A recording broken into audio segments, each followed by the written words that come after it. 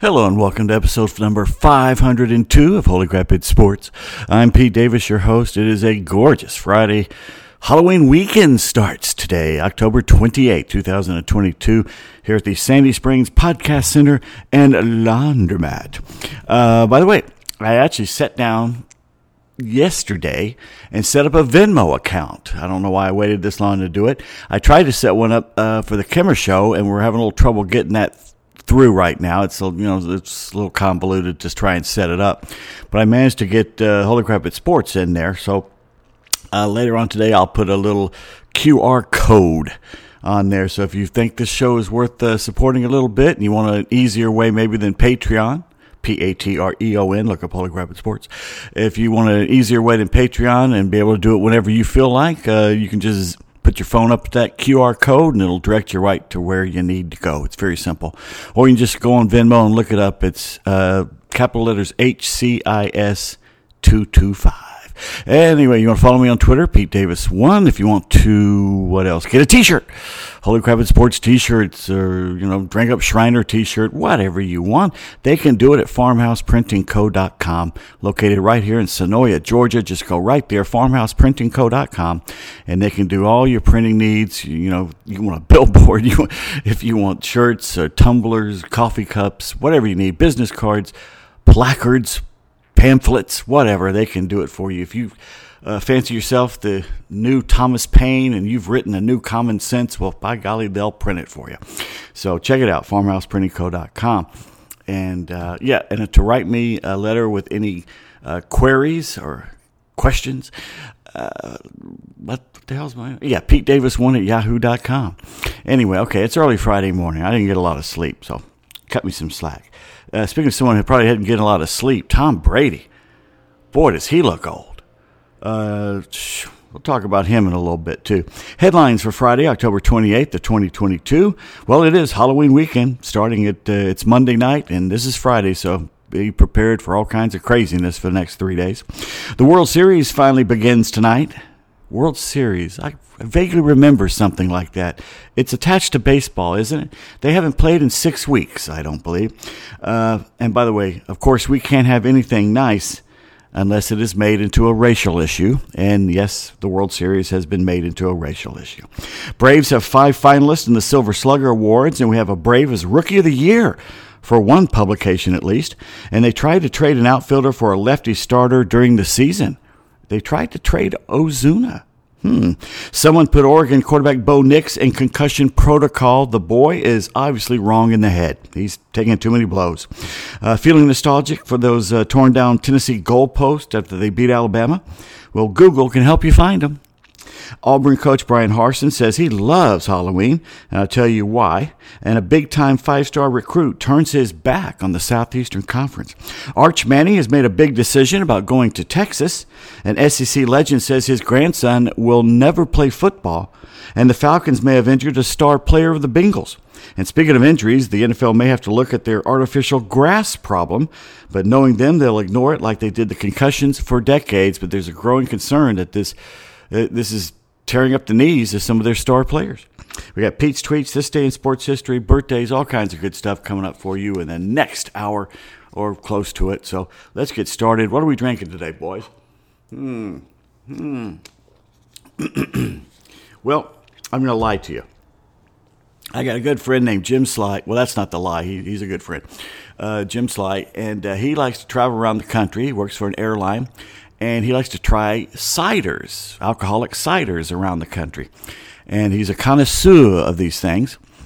So we'll drink since it's Halloween and fall, we'll do an apple cider today. But I love apples. I love applesauce. I love apple pie. I love strudels. I love the whole thing except cider. I cannot abide cider. Anyway, the World Series, remember that little old thing? Finally gets underway. Excuse me. That little Pop-Tart barking back. The World Series gets underway tonight in Houston. The roof will be closed. I don't know if they're having inclement weather, probably.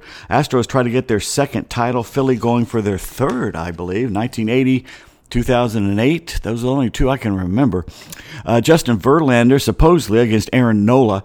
Ironically, the last time the Stros lost was to Nola and the Phils in Houston. And by the way, Verlander, a free agent? How can they not be thinking about re-signing him? The guy should be the Cy Young Award winner in the AL. He was, 18-4? And his ERA was minuscule. I love saying that, minuscule. Mark Bowman of MLB.com, who covers the Braves, says the Braves tried to trade Marcell Ozuna during the season. A lot of people were calling for that. They've gotten very little from him on the field since he signed a big 4-year extension for the 2021 season. And off the field, he made the situation worse several times. Run-ins with the police and all kinds of stuff. The Braves did try to move him at the trade deadline, though. Supposedly, they wanted to trade him to the Nationals for left-handed pitcher Patrick Corbin. So here's what they can do now. If they can't find a suitable bad contract swap like the Corbin one would have been, they could keep Ozuna or they could let him go and just eat the $37 million owed him over the next 2 seasons. Boy, that's a lot of money to eat. And he showed flashes this year. If he can just stay out of trouble and not be injured and focus on baseball, the guy can hit.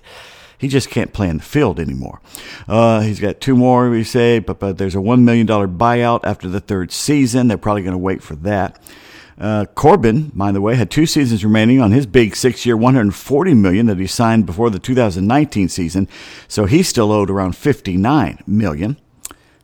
No reason why the proposal fell through, but I guess probably better off not putting that extra money because Corbin's deal is more. That showed how much they probably wanted to get rid of Ozuna. They were going to take on more money. Amazing. Since signing his extension, Marcell Ozuna, here's his slash line: 222, 278, 397, 30 home runs. That's averaging 15 in the 2 seasons. And, of course, Patrick Corbin helped the Nats win the series back in 2019. But since then, his ERA is 5.82. And you watched him pitch against the Braves this season. He's washed up. But maybe he could resurrect him. No, he's washed up. Let's see. Spencer Strider is the National League Rookie of the Year. If you read the Sporting News, the right-hander edged out teammate Michael Harris. See, I have that flipped. I think Michael Harris, for most of the season, is the Rookie of the Year. Spencer Strider could be co-Rookie of the Year. I got no problems with that. I have no problem with the American League MVP being split between Judge and Shohei, even though Judge is really the more valuable of the two to a team. At least right now. Harris is the favorite to take home the Sports Writers honor next month, but Strider could make things interesting because he eclipsed the 200 strikeout mark faster than any pitcher in history, finished with 202, and of course he had that oblique injury the final weeks of the season, which probably led to a not so great a start against the Phillies. And he solidified the rotation when he came up here in late May. Was going to do bullpen, but they made him a starter. And I still think his future should be. And if this oblique thing keeps going, I'd put him in the bullpen. But still, that's just me. And, of course, they locked him up to a 6-year, $75 million extension. So he's got that going for him, which is nice. So he's got a very good future ahead of him. And I'm going to do a knock on wood here. Hold on a second. Once again, hoping that is wood. So we got that going for us. All right, what else is going here? Let's see. I spilled my notes all over everything. I bet you heard that. Braves have 5 finalists for the Silver Slugger Award, the best hitter at each position. And here's the competition. At first base, you got Paul Goldschmidt, Freddie Freeman, that sounds familiar, Pete Alonso, Christian Walker of Arizona, and Matt Olson. All right.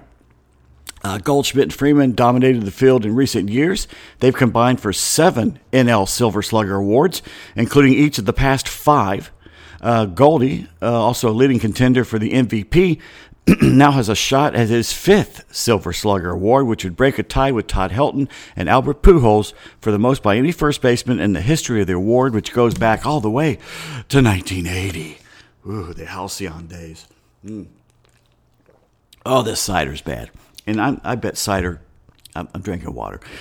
I bet this cider dries your throat, too. Probably dries your throat up.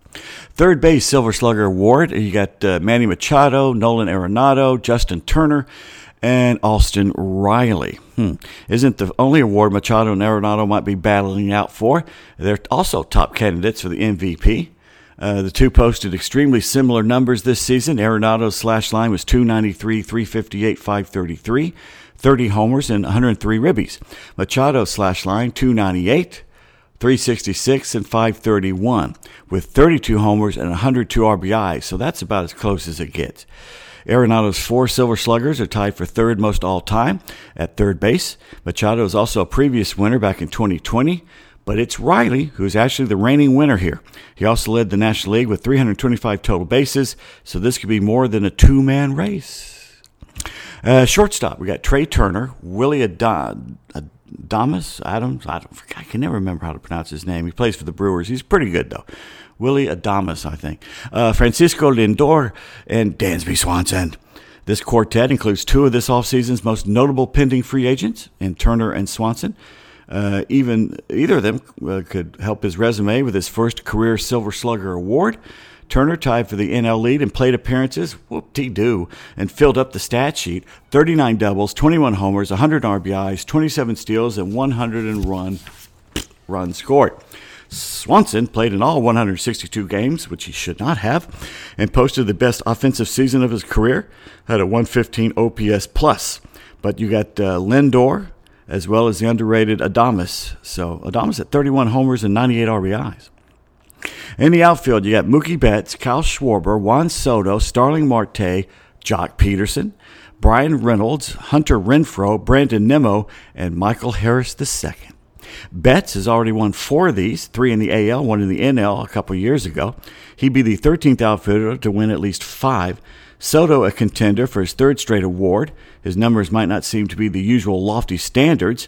Among a strong group of challengers are Schwarber, the NL home run leader at 46, Harris, the potential NL Rookie of the Year, and the Mets pair of Marte and Nimmo. So, by the way, let's see, Nimmo is one of the free agent outfielders this winter. And catcher, we got Will Smith, JT Realmuto, Wilson Contreras, and for the Braves, Travis d'Arnaud. Realmuto won the award in 2018 and 19. d'Arnaud followed in 20. Realmuto finished the season on a tear to help lift the Phillies into the postseason. Only the second catcher with at least 20 homers and 20 steals in the same year. Of course, d'Arnaud made his first All-Star team at age 33, a career-high 18 homers, and he split a lot of time with William Contreras. Smith had produced at the plate for the Dodgers for several years now, so we could have a lot of competition there. But there's hopefully the Silver Slugger Awards coming up for the Braves. So let's switch to college football. I'm going to take more cider here. Good old cider. College football news. The season opened up with the Ducks, remember this, getting spanked by Georgia. But now Oregon quarterback Bo Nix says things would be different. Of course, the first game ended in a 49-3 romp by the Dogs in the Benz. Nix completed 21 of 37 passes for just 173 yards. He threw 2 interceptions and 0 touchdowns, which, by the way, dropped him to 0-4 all-time against Georgia. Remember, he also played for Auburn. Oregon, though, hasn't lost a game since then. They're now 6-1. They're ranked number 8 in the country in the AP poll. I've got them number 10 in the Pete poll.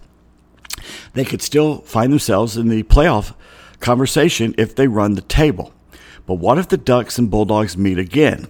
So CBS Sports' Dennis Dodd asked him about that, and here's what Bo said, quote, "If we played them again tomorrow, the game would be completely different, and everybody knows that," end quote. Dennis Dodd said, "Do you believe Oregon would beat Georgia today?" Quote, "I do. From the first game of the season, a lot of teams get so much better," end quote. For God's sake, someone get a cold compress for Bo's forehead. He's obviously feverish. Bo Nix is the Sam Ehlinger of Auburn/Oregon. The poor man is delusional. But hey, somebody will probably draft him, and someone will probably make him a starting quarterback, and they'll see what the Colts are going to see the rest of this year, that he sucks. Anyway, I shouldn't say that. He's a good kid. He's just not NFL material, and he's not really top level playing against real SEC team level either, as he's proven in the past, but whatever. He's a senior now. Things are different. Well, last we saw the Tennessee goalposts after the Bama win, they were slowly sinking into the Tennessee River. It turns out goalposts don't swim.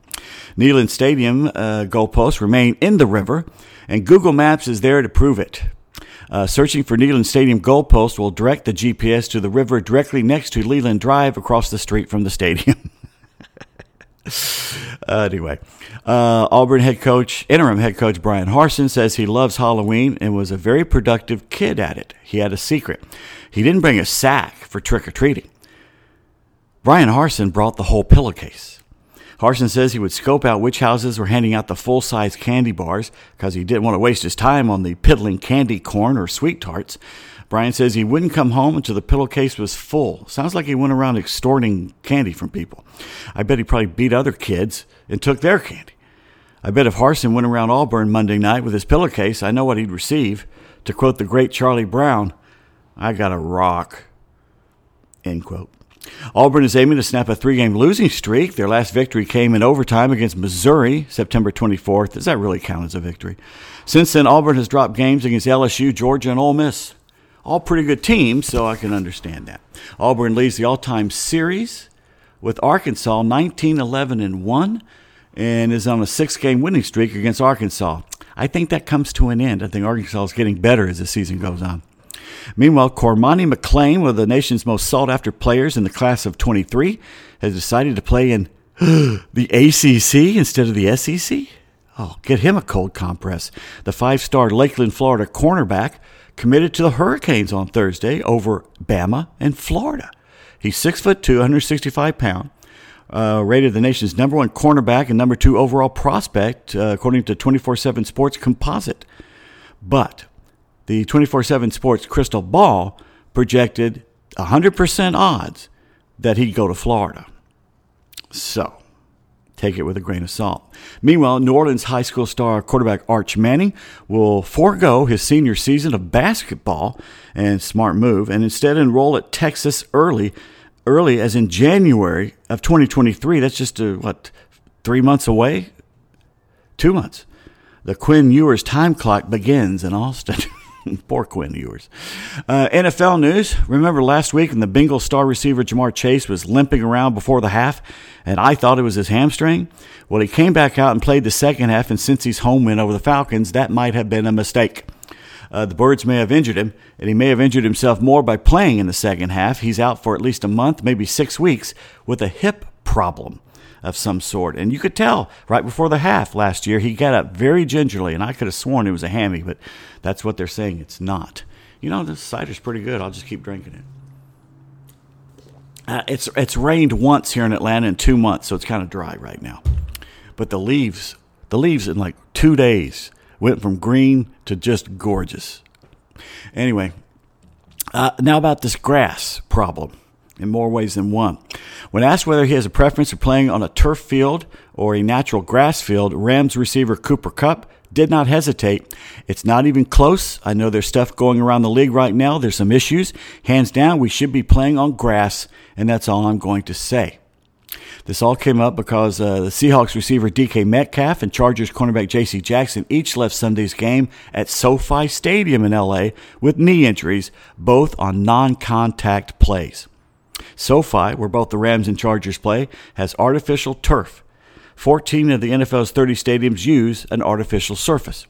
Kupp was then asked if the turf at SoFi was any different, and he quickly replied, "We should be on grass." Ironically, that's the same answer you get from every question asked of Tommy Chong and Snoop Dogg. So, Tom Brady has another record. With his 555th sacking last night in Tampa Bay, he passed former Steelers quarterback Ben Roethlisberger as the most sacked signal caller in NFL history. And I got to say this, he's through. And he's not just through individually. I think he's through because that team sucks, and he knows that team sucks. He's probably thinking, I should have taken this year off and maybe try and come back next year. I know that's what he's saying. It's got to be what he's thinking right now because he's not mentally and physically there. Did you see his throws? Overthrowing, underthrowing, mostly overthrowing to guys in the end zone, wide open guys. His ball doesn't have the zip on it used to. It doesn't travel as true. It just doesn't look like him. When he starts to scramble, it's, oh my God, you're like, oh God, run, granddad, run. It's horrible to see. And I think he'll finish out the season He may be in the Fox booth for the Super Bowl. That's another rumor. But I think he's man enough to finish out the season. He started this, but right now he's regretting that decision. But here's what could happen. He may be through this year, but here's what could happen. Here's my scenario.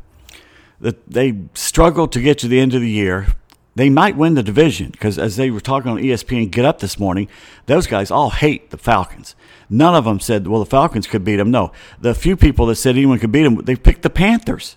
The Panthers. Now, if the Panthers beat the Falcons this weekend, yeah, I don't think so. If the Falcons lose to the Panthers, that's not a good thing. Quit beeping your horn, or I will shoot out the window. Anyway, sorry. That's an aside to the audience here.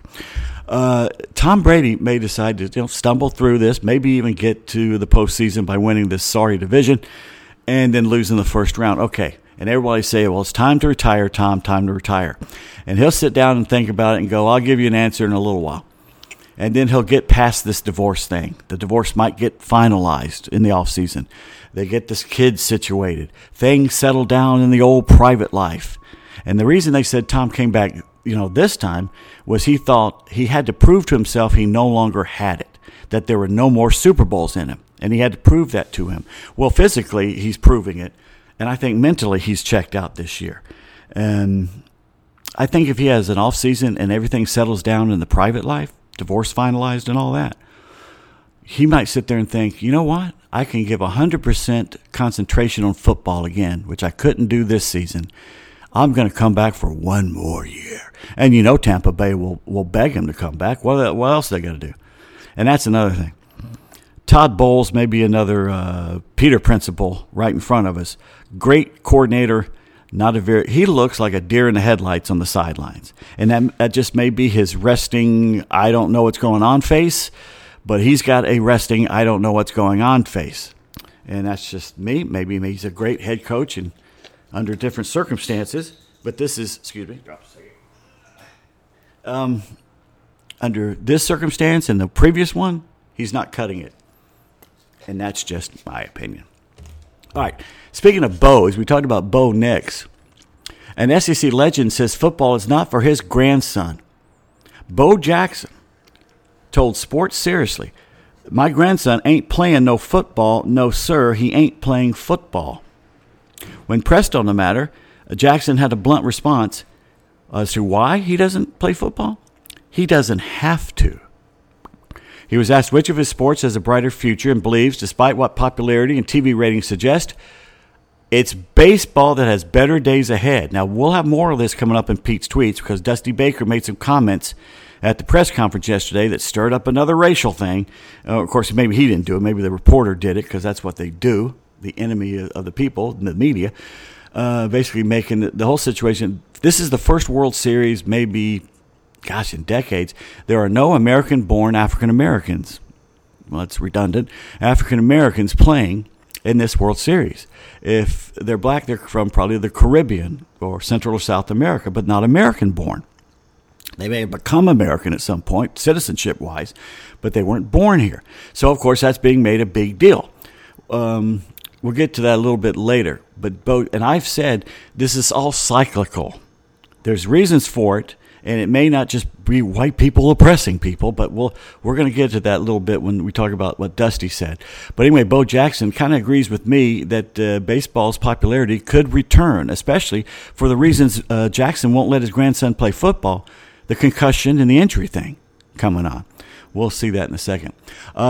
He goes, both baseball and football have grown exponentially, but I would say baseball is going to have the better future because of the salaries and all the rights. It has to be baseball. He said he wouldn't change a thing in what he did, playing both sports. But he says his grandson is either going to play baseball or golf. He's going to be Aaron Judge number 2, and he's supposed to be a big kid. So anyway, he's just a little boy. He's just a few months old. NBA news, the 3-1 Hawks visit Detroit tonight to take on the Pistons. In soccer news, I can't think of another franchise that has managed to go to the lofty heights of winning a title and then turn around and try and chase away every fan they have than Atlanta United. Josef Martinez, the face of this franchise, not the coaches, not since the first one. The face of this franchise is Martinez. Almost has 100 goals for this team. He's been injured the last couple of years, but still, he's the guy everybody loves. I mean, if you're just a casual fan, you go, who plays for Atlanta United? The only guy they can tell since Guzan retired or left is Martinez. He's the face of the franchise. Well, it looks like Atlanta United is throwing him out the door. The Five Stripes legend has been told by the club, allegedly, that they're moving on and he will not return for 2023. He arrived in Atlanta ahead of their inaugural 2017 season, earned elite status as the club's all-time leading scorer, 98 goals in just 134 matches in the regular season. They were a powerhouse during the early days in MLS. They won the 2018 Cup title, the 2019 U.S. Open Cup, and the 2019 Campeones Cup. His impact was transcending the playing field. He was the face of the club, an iconic figure in the city of Atlanta. It was heady times 3 years ago, but it all began to unravel in 2020. An ACL tear caused him to miss almost the entire season. During the 22 campaign, he was involved in several reported confrontations with the head coach Gonzalo Pineda, including allegedly flipping over a catering table after a loss in Portland last month. Supposedly it earned him a one-game suspension. The coach stating it was the latest of multiple cases of situations of bad behavior by the Venezuelan Martinez. Mister, if I got to choose between the two, you're out of here, Pineda. I'm keeping Josef Martinez. If he's flipping tables, it's because you're probably a bad coach. I'm sorry. What did you do this year? Oh, you sucked. I mean, this was the model franchise just 2 short years ago. And they've sunk down where they didn't even make the postseason this year. And this guy, this Johnny-come-lately wandering in here, is blaming the best player of all time? Are you kidding me? Now, Martinez may be washed up. He may be physically and mentally out, just over. Okay, he's not the young man he once was, but he's not old either. He should be in his prime, frankly. I don't know. What prime? When are you getting your prime in soccer? Probably around 26, I think. Anyway, I don't know that much about it. What I do know is when he was in his prime and they were winning, it was fun to watch. Now, I got to tell you, the red hot fans still love it. They still go there and wave. But you can look on television, you can see there's not as many fans as there used to be. They're still rabid, but there's not as many fans. There's no 70,000 in there these days when they were playing. It's the off season right now. Used to hear people talk about all the time. Used to see people wearing Atlanta United gear around town all the time. I can't remember last time I saw anyone. Probably me when I put on my winter cap last year that says AU on it. That's probably it. I mean, no one's talking about him anymore. And they used to be, right after the Braves, that was the number one thing people were talking about. Not anymore. Anyway, that's my opinion. Welcome yours. On this day, October 28th, 1900, the second summer modern Olympic Games in Paris, France, ended after 5 months. Can you imagine those things dragging on for 5 months on your TV every night? No opening or closing ceremonies conducted. 1959, the AFL, American Football League, awards the Buffalo Bills a franchise to Ralph Wilson. 1962, Joe Weatherly in a Pontiac finishes second to Rex White in the season-ending Dixie 400 at Atlanta Motor Speedway to clinch his first of 2 straight NASCAR championships. 1962, the New York Giant quarterback Y.A. Tittle passed for 7 touchdowns against the Redskins. They won 49-34. And in 1978, Bobby Orr scored his last goal in the NHL. He was playing against the Red Wings. Now, he wasn't with the Bruins then. I think he ended his career with the Blackhawks. Maybe he went back to the Bruins at the end. I don't know. I know he left at one point. Birthdays. 1860. Kano Jigoro, Japanese educator and the founder of Judo, was born in Makaji, Japan. He died in 1938. 1881, Bruno Soderstrom, a Swedish athlete, won Olympic silvers in the pole vault, the javelin. Born in Stockholm, died in 1969. But Bruno Soderstrom is mostly remembered these days as bringing bowling to Sweden. They never did have bowling until Bruno showed up with his ball. 1934, Jim Beattie, first man to break a 4-minute mile barrier on an indoor track in 1962. 3 minutes, 58 seconds, 58.9. Born in New York City, Jim Beattie, American. Well, American as far as you can be, being born in New York City. Let's see, what else we got here? October 28, 1937, point guard and head coach of the Supersonics of Seattle, Lenny Wilkens, born in Brooklyn. And, of course, he was also the head coach of the Atlanta Hawks. And I think while he was with the Hawks, he passed Red Auerbach as the most winningest coach of all time. I remember they pulled out cigars and all kinds of stuff. 1954, Sammy Stewart, a pitcher, was in the World Series in 83, the American League ERA leader in 81 for the Indians, born in Asheville, North Carolina, died in 2018. Let's see, 83 was when the Cardinals beat the Brewers, I believe, in the World Series. Anyway, 1972, Terrell Davis, no relation, Pro Football Hall of Fame running back, won Super Bowls with the Broncos, one of them over the Falcons because I was there. All-Pro, born in San Diego. I didn't know that. Also played at Georgia. 1974, Braden Looper, pitcher, won Olympic bronze for the American team in Atlanta of 1996, an old Atlanta Fulton County Stadium, born in Weatherford, Oklahoma. In 1974, former Falcons linebacker Henri Crockett. And in 1983, former Georgia Tech player Jarrett Jack. Basketball. Jarrett Jack. Also was in the NBA for a while. I think he had a brief cup of tea with the Hawks, didn't he? Staff? No, nobody has the answer. Dead people. This close to Halloween. October 28th, 1957, we lost Anthony J. Morabito.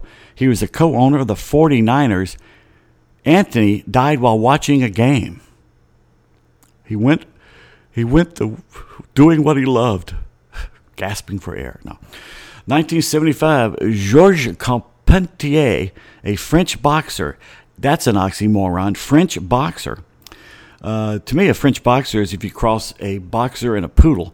He was world light heavyweight champion and had the first $1 million gate with Jack Dempsey. Died of a heart attack at 81. In 2000, Andujar Cedeno, Dominican player for the Astros and Tigers, died in a car accident. He was just 31. Basketball Hall of Fame coach and GM of the Celtics, 9-time NBA champion, Red Auerbach, died of a heart attack at age 89. I get to tell my Red Auerbach story. We mentioned him twice today. Someone gave me a list from ABC Sports of all these people's personal phone numbers. This is pre-internet, okay? So I got this list from somebody at ABC Sports. They sent it to me. And we're talking everybody's phone numbers on there. So one day, I wanted to talk to Red Auerbach. So I picked up the phone. I'm trying to think. This has got to be late 90s. Pick up the phone, get it, and he picks up the phone. Hello. He said, Mr. Auerbach. Yeah, what do you want?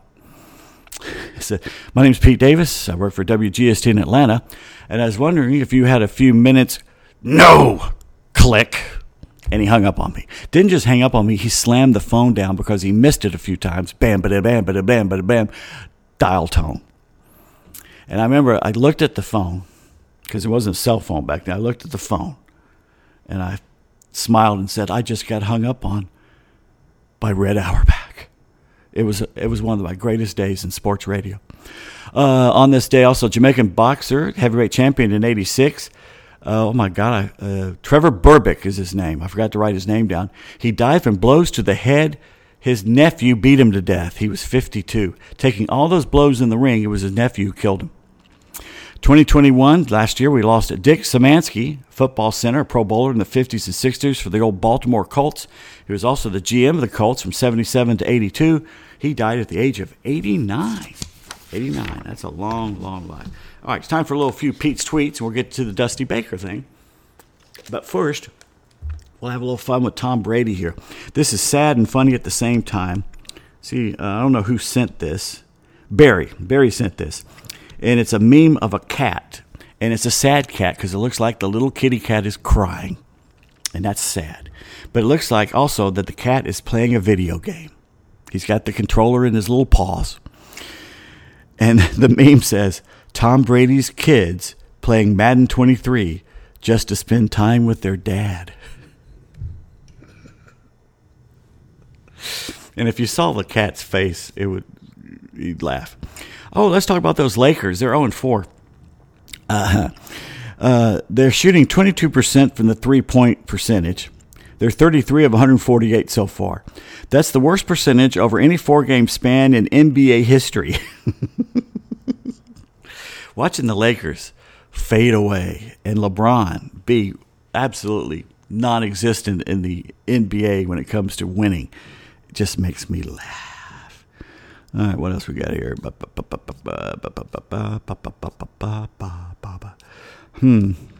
Okay, no, that's not it. That's something else. Sorry. That's Monday when I do the Halloween show. We're going to sprinkle some Halloween stuff in, too. Codified said yesterday that Brock Holt, remember him, has retired. Played every position but catcher during his time in the big leagues, but he did pitch at one point. He threw a 34-mile-per-hour eephus pitch and a 77-mile-per-hour fastball. It doesn't say he was pitching against the A's.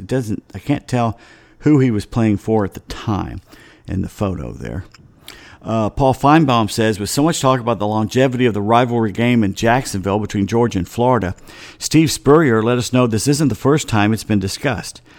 Steve Spurrier says it's basically the game in Jacksonville against Georgia is a home game for the Gators. That's what they consider it. That's what I've been saying my entire life. It's a home game for the Gators. It's not neutral, even though they split the tickets. Mike Griffith, 32, says it's more like a home game for us. Spurrier shooting straight like always. And absolutely. Eric Bolin tweets that Astros closer Ryan Presley said Aaron Judge getting booed at home in the ALCS was a bullpen topic during those games. I don't understand why you would boo a guy that has given you nothing but joy, especially this year. I was pretty surprised to hear him get booed out there. I don't know. He's not so surprising if he leaves again. Okay, Sports Illustrated pointed out that this year's World Series will be the first since 1950 to feature no American-born black players. So Dusty Baker, always one willing to talk about race, it looks bad. It lets people know that it didn't take a year or even a decade to get to this point, but there is help on the way. There is. Baseball's put a lot of money into basically building playing fields in inner cities and stuff like that, and that's a good thing. The more people play baseball, the better baseball will be. The more people have a chance, but that's the thing with me. If they should have the opportunity in the inner cities, all kids, black, Hispanic, white, whoever, Asian, whoever's living down there, should have the ability to play the sports. If you're a boy, play with the boys. If you're a girl, play with the girls, unless you're really young, and then you can do both. But there's a choice being made here. Let everybody have the opportunity to make a choice. Because the choice right now for most black teenagers and boys, if you put a basketball, a football, and a baseball down in front of them, they're going to choose the basketball and the football first. That's the way it is now in our society. They think there's more money to that. There's more prestige in that. There's more notoriety and fame in that. I mean, let's face it, LeBron James is more famous than any baseball player. Shohei Ohtani, maybe worldwide, but LeBron worldwide. Let's face it, the football and the basketball players are, I don't know if getting more money, but they're definitely getting more fame and more of the chicks and more of the rap stars saying, come sing on my, my next song or something, or hang out with me. It's right now, the cycle has, in the inner cities, basketball and football. Baseball fields kind of faded away. Basically football and baseball cost a lot of money to do. Basketball, just put two baskets up and give them a basketball, and kids can play all day long with that. But baseball and football needs a little more. You can play stickball, but that's not real baseball. My point being that right now, given a choice, when they have a choice, they're choosing basketball and football over baseball. It's not the way it was.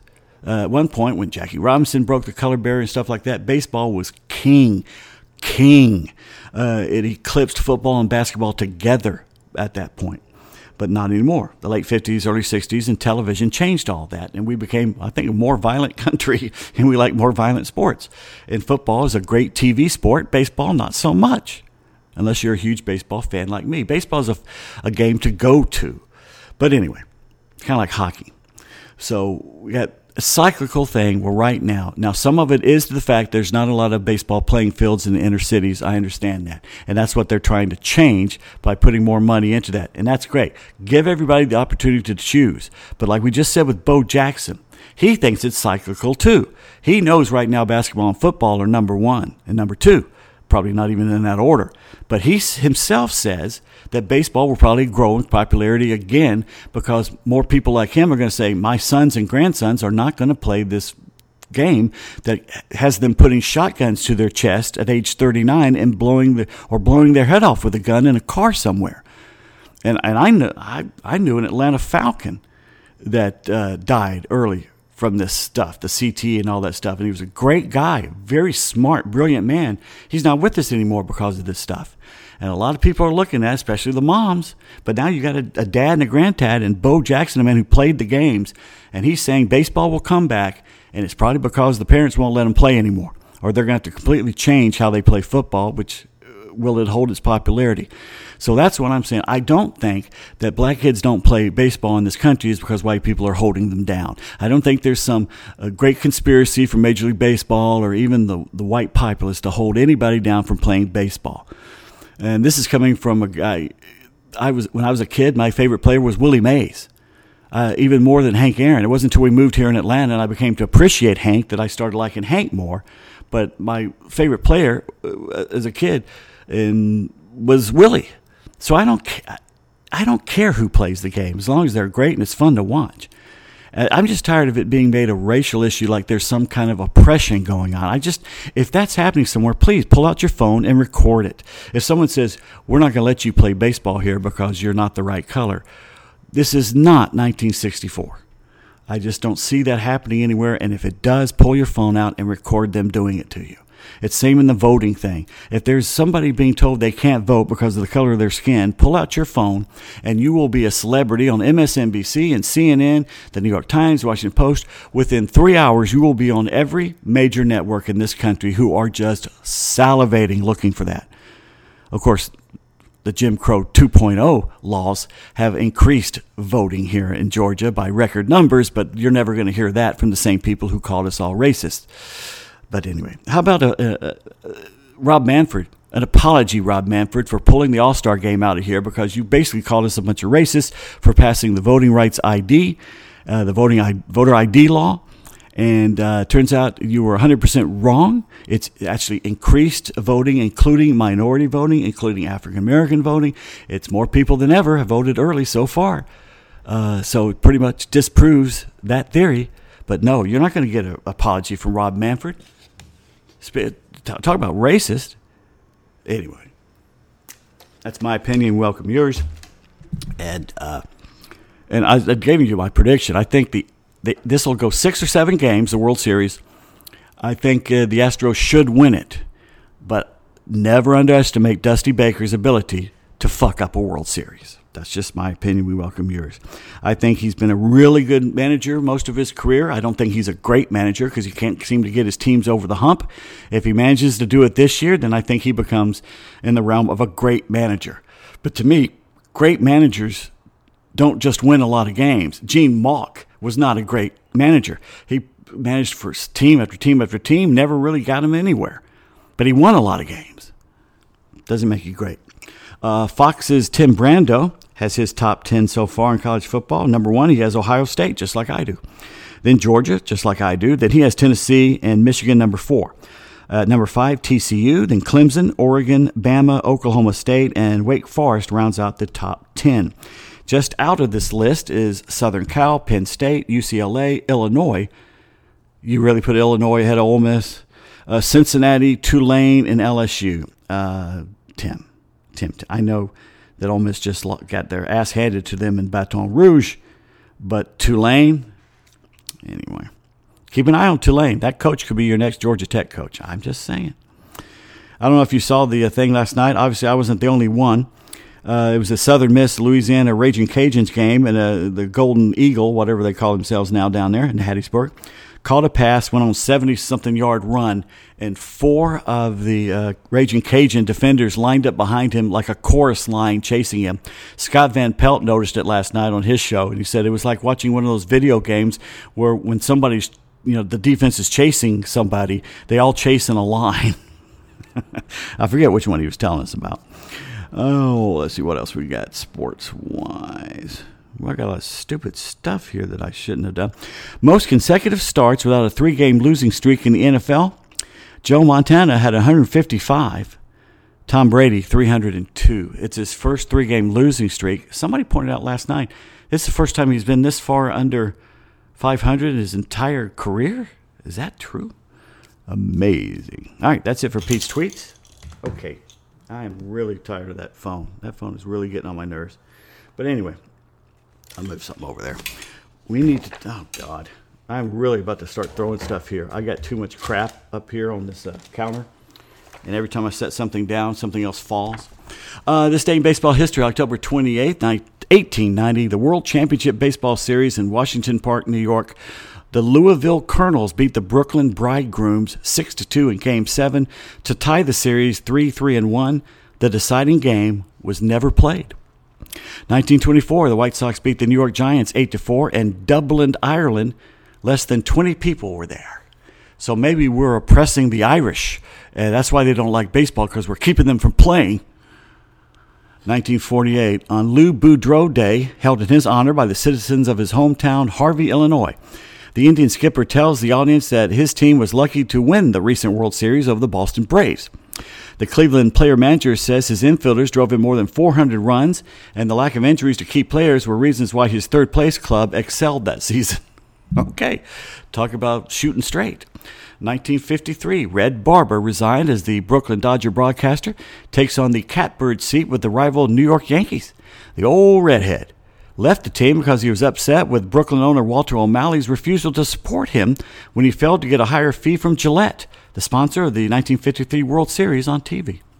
1958, on Candlestick Point, where the rocks resembled candlesticks, construction begins in the Giants' new ballpark in San Francisco, South San Francisco, really.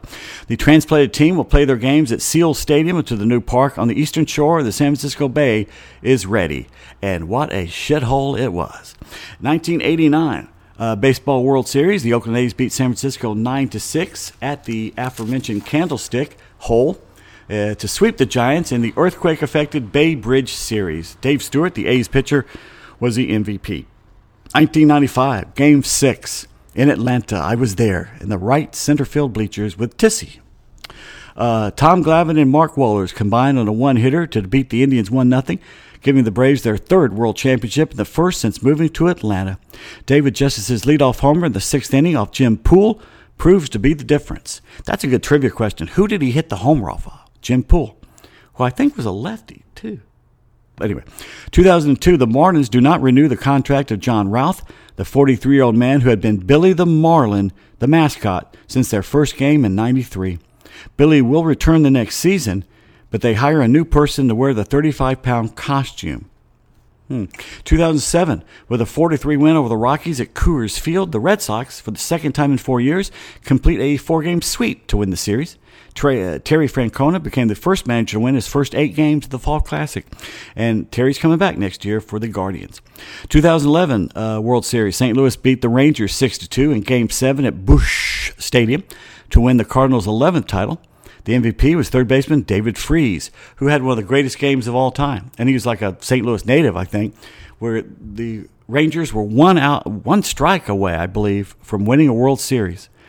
And Freese hit a ball over Nelson. Was it Nelson Cruz in right field? Anyway, should have had a defensive replacement out there at that point.